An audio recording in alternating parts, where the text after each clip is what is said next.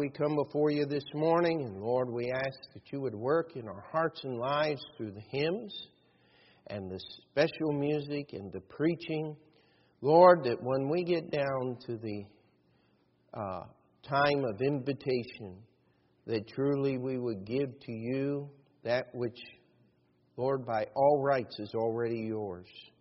Let us not withhold what we need to serve you. In Jesus' name we pray. Amen. And you may that, but do we live it? That's the question. Children, you may be dismissed to the children's church.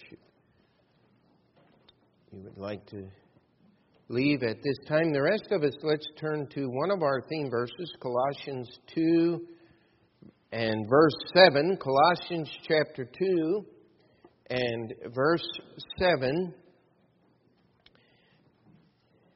And I'm not going to tell you that every sermon this year is going to be either out of Colossians 2 or First Peter chapter 2, but we do want to get a strong and thorough understanding of these verses so that we can ask God to implement them in our lives throughout this coming year. And Colossians 2 verse 7 says, "Rooted and built up in Him, and established in the faith, as ye have been taught, abounding therein with thanksgiving." Now this morning, I would like to look at just the last phrase of verse 7, abounding therein with thanksgiving. Now, the Bible tells us that thankfulness is one of the hallmarks, is one of the main attributes of a person living for the Lord Jesus Christ. The Bible tells us in Thessalonians chapter 5, "And in everything give thanks, for this is the will of God in Christ Jesus concerning you." But I can think of probably at least half a dozen, if not the full dozen of things that I wasn't very thankful for this week. How about you? Hello? Are you going to be honest in church? Are you going to think about some things that happened that you weren't very pleased with? Or the first thought that came to mind wasn't saying, "Thank you, Lord, for this wonderful thing that has happened to me"? I mean, I think we're pretty much all there, aren't we? And yet the Bible tells us here in this verse that we are to be abounding therein with thanksgiving. We understand. We're rooted and built up in Him. As the plant draws its nourishment from the soil, the roots go down and grab a hold of those things and hold on to the earth. One of the great problems we're having in California is mudslides. Why? They chopped down all the trees and built the houses, and now there's nothing holding the mountains together. And those roots that go down in there hold things together. They have a purpose. And we are to be rooted in Jesus Christ. I think of sometimes those trees that grow in the arid places. Most of us, if you've studied American history, you remember the crossing of the Great Prairies. The middle part of the United States, those prairies came all the way up to the borders of the Ohio River there, and even on the east side of the Mississippi, and went the whole way to the Rocky Mountains. But you know that most of those prairies, especially as you get closer and closer to the Rocky Mountains, were nothing but desert. It hardly rained in the western prairie. In fact, today, if you go out there in Illinois and get past Missouri, there in Nebraska, and they have all these great irrigation machines that water the crops. You'll see the pipeline go out into the fields. Sometimes it seems like they're a mile long. I don't think they're that long, but they pump the water out there to plant the fields because There wasn't a lot of rain. But every once in a while you'll see this great big huge tree. Sometimes a whole little group of cottonwood trees out there on the prairie. You know what had happened? Those roots had gone down deep and they'd found the water underneath. They didn't need the rain because they were connected. And they would be green and flourishing even when the prairie turned brown in the heat of the summer. Now, the psalmist had never seen the American prairies, but don't you think that's what he was talking about in Psalm 1 when it said, be like a tree planted by the rivers of water? He was telling us that we need to be rooted. And the idea of being built up, it doesn't... being built does not happen in a moment. It takes time to be built up and established in the faith as ye have been taught. But once we get there, we're supposed to be abounding therein with thanksgiving. Now, the word abounding, I don't think we need to spend a lot of time on that. That's a pretty simple word. We still use it. It means to have an overabundance, to overflowing.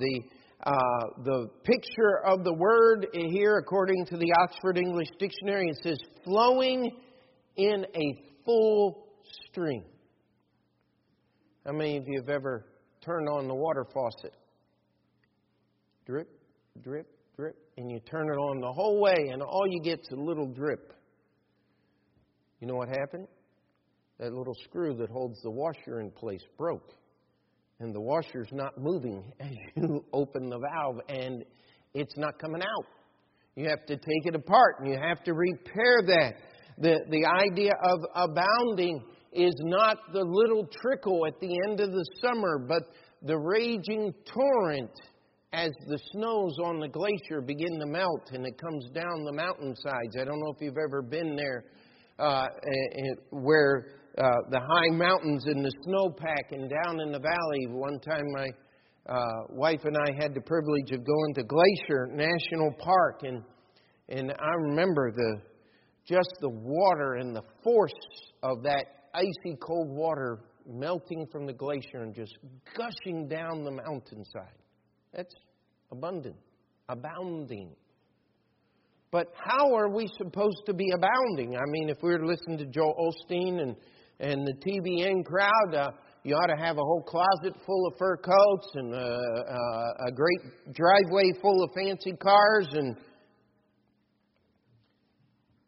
most of us, if we had anywhere near half those things, we couldn't afford the insurance to keep them, could we? That's not what God's talking about. It says abounding therein. Now, therein is one of those funny little words that we just skip over all the time. But the word simply means in that place. So what place are we supposed to be abounding? Where are we supposed to have this abounding?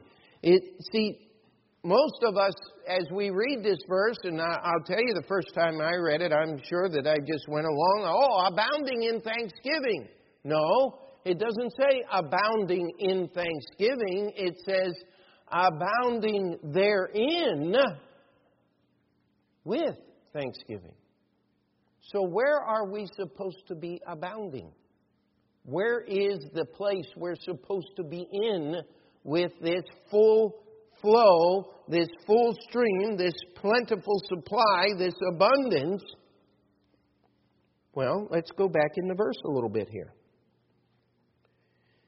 Rooted and built up in Him, and established in the faith as ye have been taught. Well, if we're just going to reverse engineer, we might say this verse. Okay, we're supposed to be abounding therein. Where are we supposed to be abounding therein? Established in the faith. You see, established means to be planted, founded, locked down. It means to be put in a position where it cannot be moved. We are supposed to be abounding in the place where we have been established.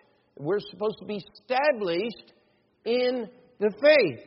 And so as we get started here, I want to ask you a question. What has faith done in your life this past week that you have been thankful to God for? And if we want to make that a forward-looking question, is what do you want faith to accomplish in your life this coming week that you can give God thanks for? Why get so quiet? You see, one of the things that we want with the preaching is to, right here, right between the eyes, want to give you something to think about, to grab a hold of and take home. You see, if we're going to live this verse, we've got to be abounding in the faith. And how do we get that faith? Oh, well, let's go back to our theme a couple of years ago. What was that? Faith cometh by, and hearing by. Here it tells us abounding, or established in the faith as ye have been taught. You know, one of the most wonderful things about the faith that we share and teach from this book called the Bible, we are not innovators. There's nothing new here. We are teaching of faith. In fact, I've read in commentaries where they've been commenting on different things, and they'll say, well, the Congregational Baptist Church, and what they mean by that is not a board-run church, but the church where the congregation actually participates in what goes on in the church as we do. It says that simple church reflects the oldest and most simple form of faith in Jesus Christ. That's quite an incredible statement, is it not? You see, that's exactly where we want to be.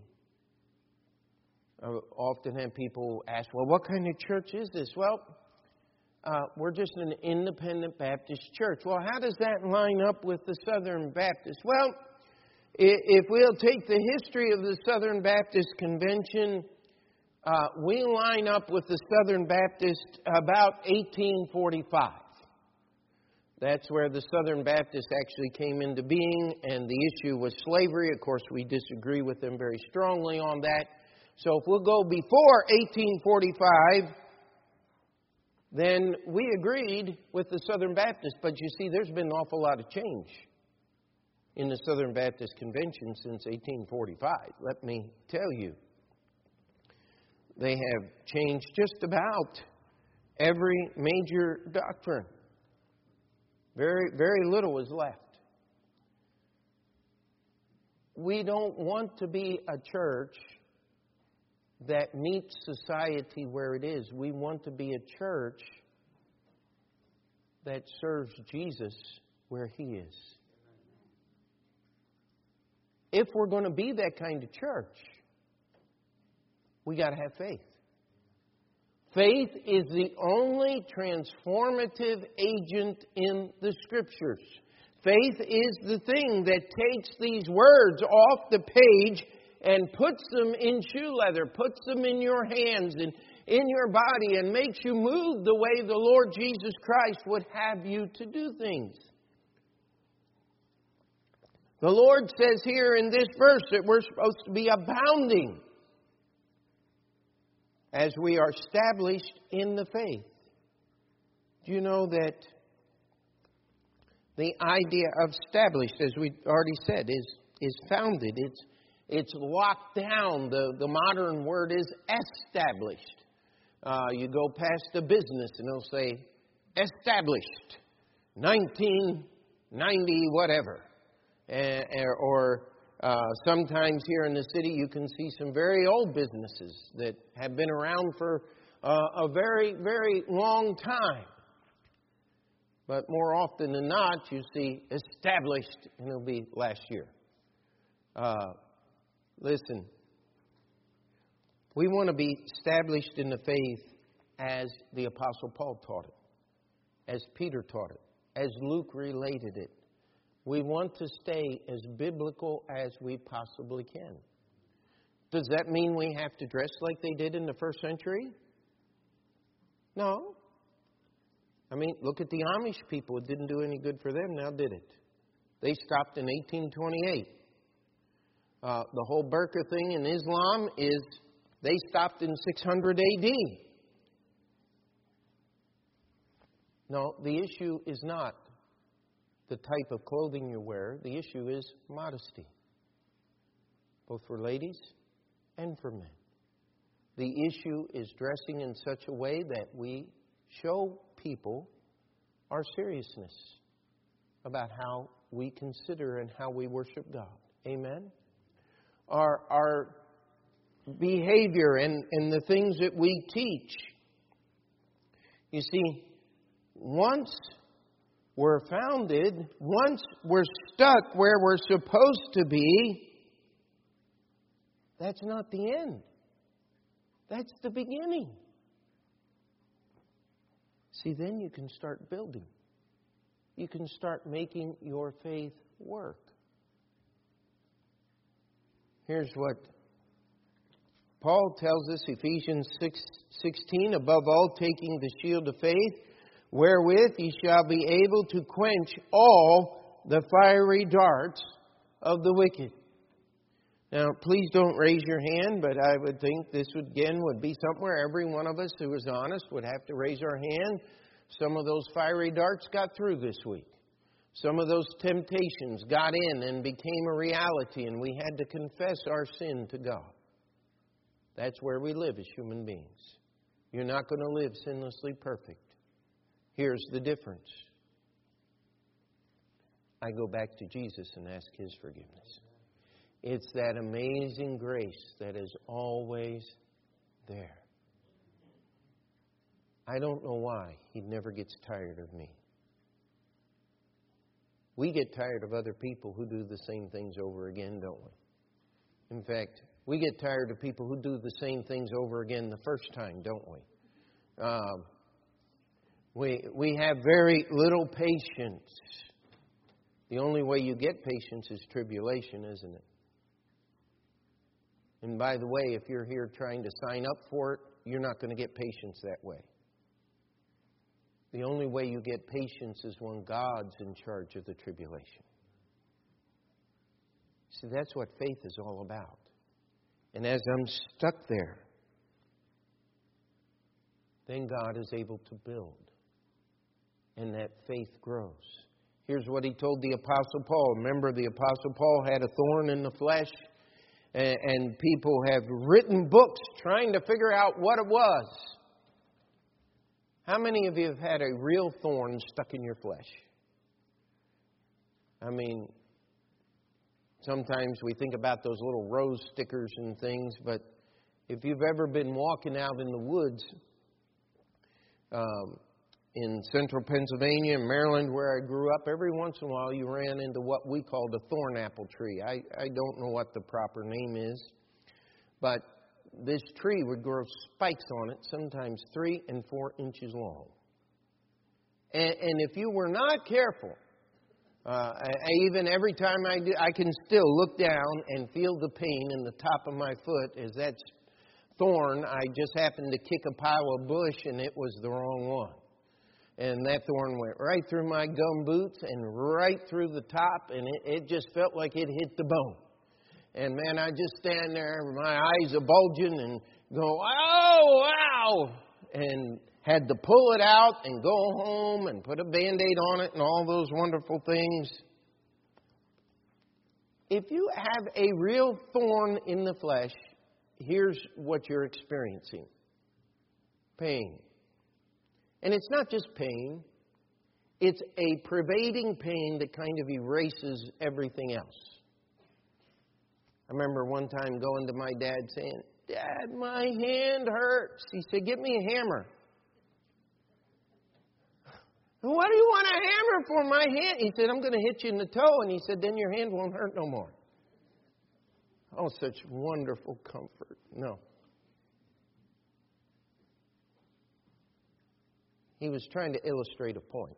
Did so very well. He never hit me with a hammer, okay?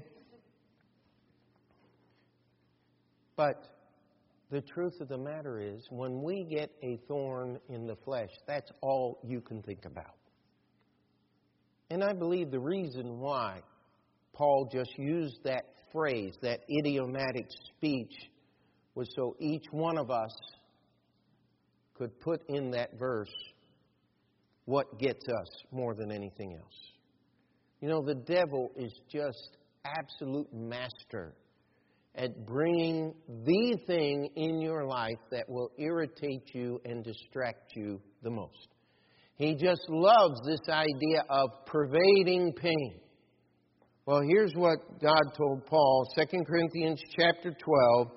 "And he said unto me, My grace is sufficient for thee, for my strength is made perfect in weakness. Most gladly, therefore, will I glory in my infirmities, that the power of Christ may rest upon me. Therefore I take pleasure in infirmities, in reproaches, in necessities, in persecutions, in distresses, for Christ's sake. For when I am weak, then I am strong." How am I going to abound in the faith? I'm going to have to believe that truth, that God's grace is bigger than my problem. Amen? That's abounding in faith. I have more faith than I have problems. You see, there's nothing you're going to face in this life that faith isn't the answer for. And so often we get accused as Bible-believing Christians, "Oh, you're just that blind faith, pie in the sky, by and by. You don't believe in reality." Oh, yeah.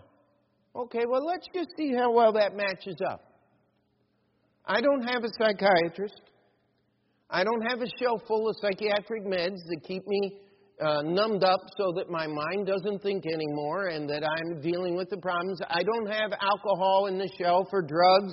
I'm not reaching for medicinal marijuana so that I can feel good when I shouldn't feel good. I'm not hiring a lawyer to take care of all my problems that I have so I don't have to worry about them. I think this blind faith thing's pretty positive. How about you?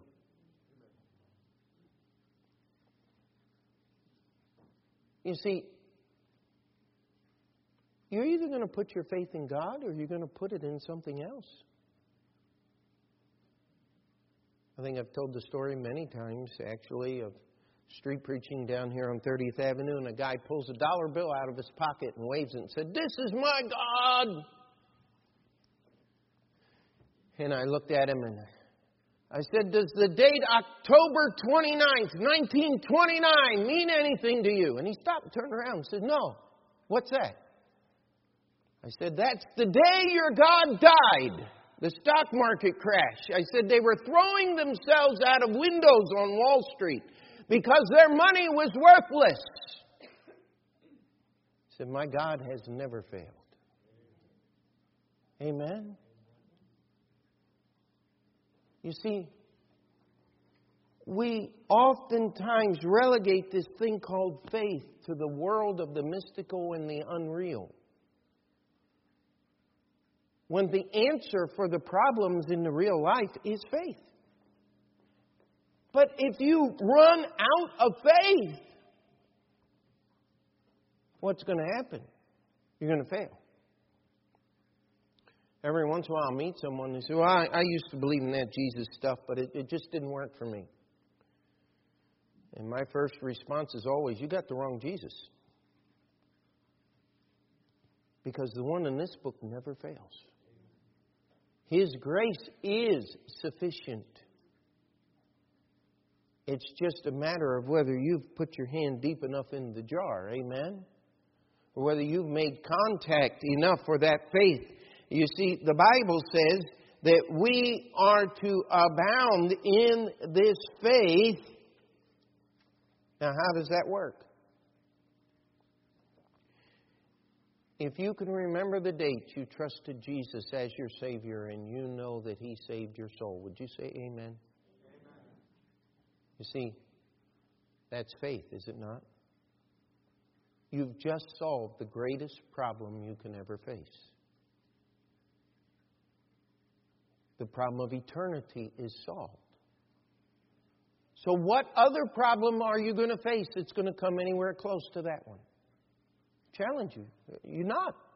That is the issue. It was Jesus that said, what doth it profit a man if he gain the whole world and lose his own soul? Or what shall a man give in exchange for his soul? Well, you talk to some of these Hollywood people, they gave an awful lot so they could be famous. And now the stories are coming out. The reason I'm not famous is because I wouldn't do it again. Okay. Listen. When you've given in the first time, you've already lost. But praise God, you can go back to Jesus and get forgiveness. And you can start over again. See, the world doesn't always give you a second chance. God gives you an opportunity to put your faith and trust in Him. And then it's not left to chance anymore. You're in the hands of God. Why do Christians get depressed and overwhelmed with the issues of this world in which we live? It's because we're forgetting who God is. That was Ray Nielsen's definition of discouragement, and we need to remember that. Listen, what will your faith do after you're saved? It ought to make you get wet, amen? Baptized. And serve the Lord in a church. Because that's the plan. If your faith works, that's where it's going to take you. Now, I don't go walking up and down the aisles and say, are you saved? You need to get baptized. Because if you're not willing to follow God on your own, I don't want you following God because I say so. Because that's not faith. Faith is an obedient response to this book called the Bible. I pray that's the reason you're in church this morning. Is because of faith. Because I promise you, if it's not the reason you're in church, you'll get tired of listening to me preach. You'll get weary. That guy says the same thing every Sunday. Yeah, I've been doing it for 25 years, and if God gives me 25 more, I'll still be doing it. Because I want to be abounding in the faith. I want to be abounding therein. I don't want to move. I don't want something new. I want what's here.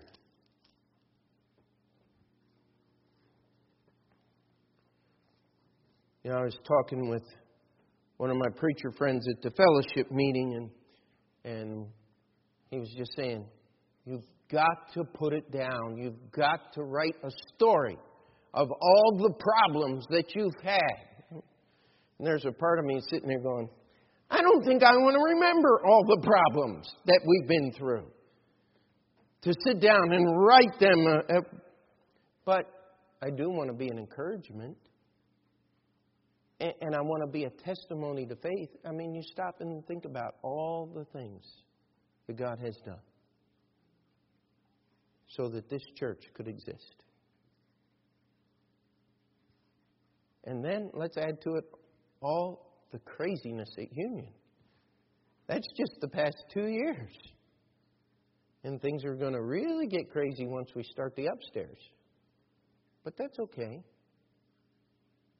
You see, because we want to be established, we want to be abounding in the faith that we were taught. We want Jesus to be able to build things that work. You know, one of the questions that Ronald Reagan came up with in his first campaign, he was running against the famous American president, Jimmy Carter.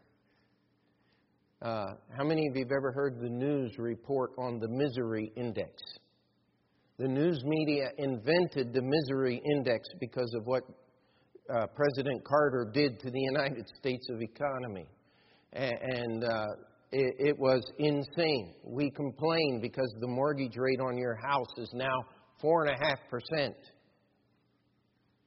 In 1978, it was 21%.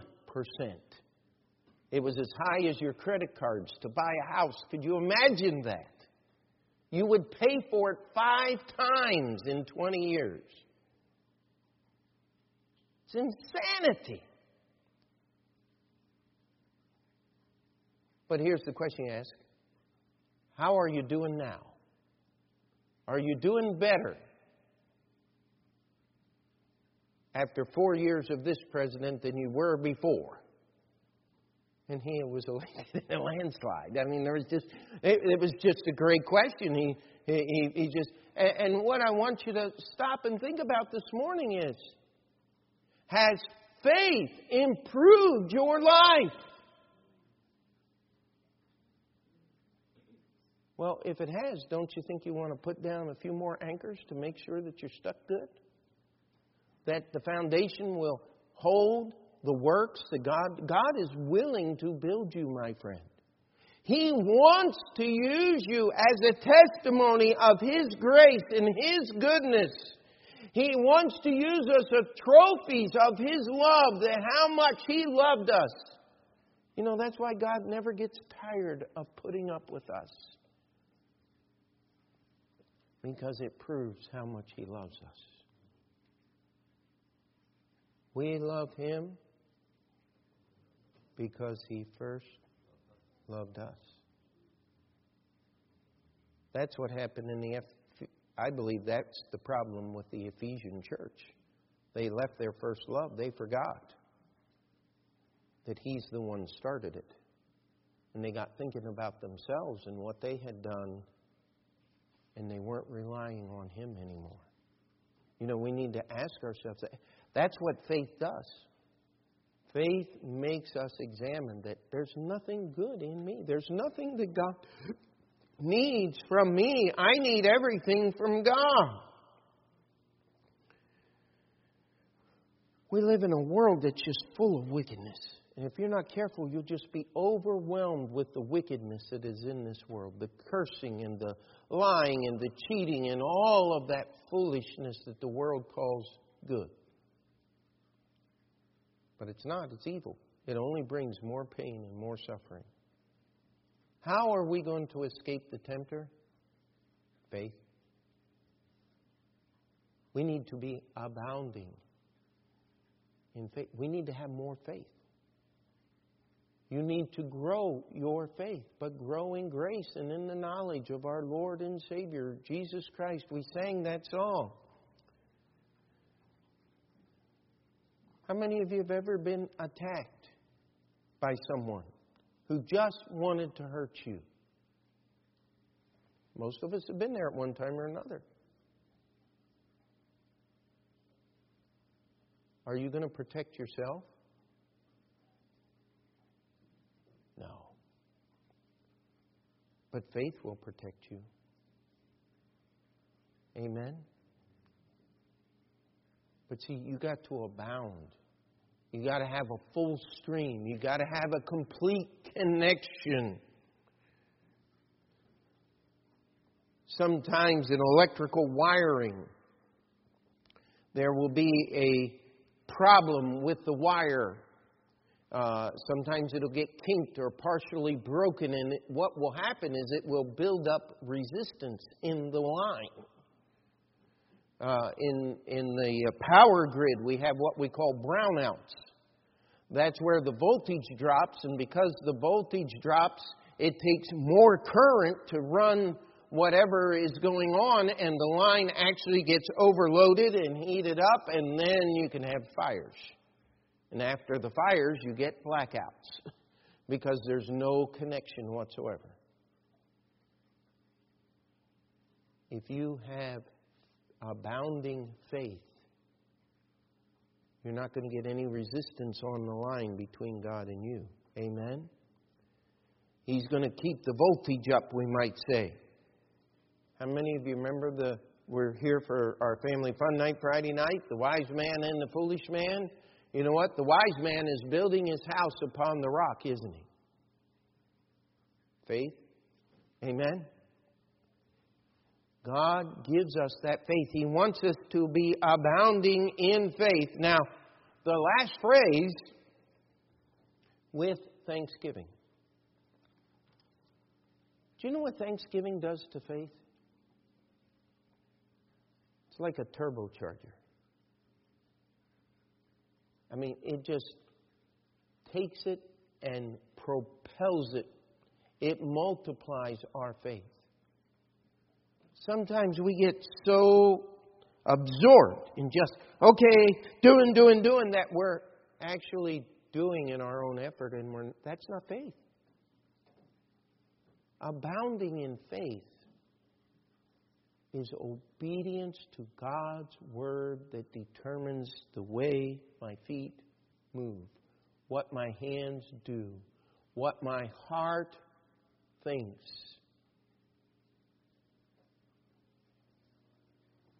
But when I take thanksgiving,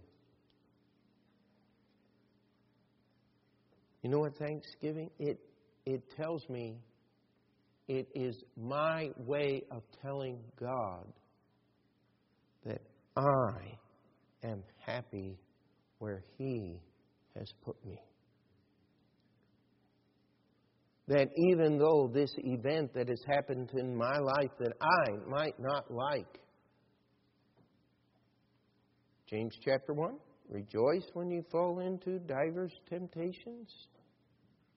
How do you do that? God, I don't know how you're going to solve this problem, but I'm going to thank you for it anyway. You know what thankfulness will do? It'll keep you from lashing out at others when you're under stress.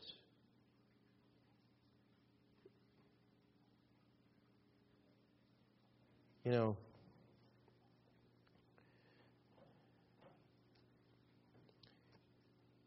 let's go to Revelation 4:9. Revelation 4:9. Thankfulness is one of the key elements to true biblical worship.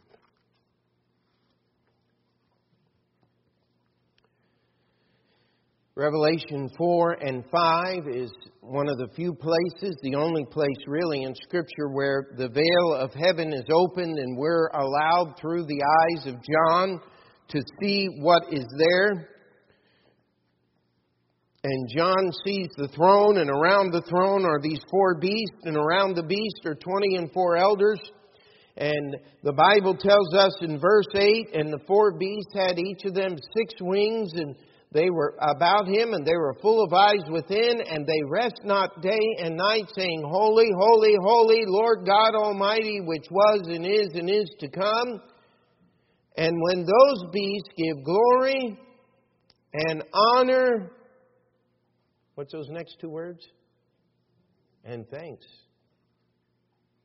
Glory and honor and thanks.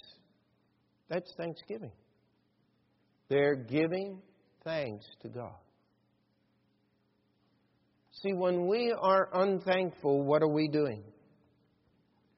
We are accusing God of being less than God, being less than good. That's what happens when we're unthankful. Romans chapter 1, it is the first step to perdition. If you don't want to end up there, don't take the first step. Amen? Abounding therein, abounding in faith, with thanksgiving. When we give praises on Sunday night, Don't ever get tired of somebody that's raised their hand. Salvation. The Word of God. The fellowship of our church. You know how we get those things? Faith. And if we ever stop being thankful, we're going to lose a lot of things that we can't get back. You see, thankfulness takes my mind off me and puts it on God. And any time I take my mind off me, off God, and put it on me, I lose. I will make the wrong decision.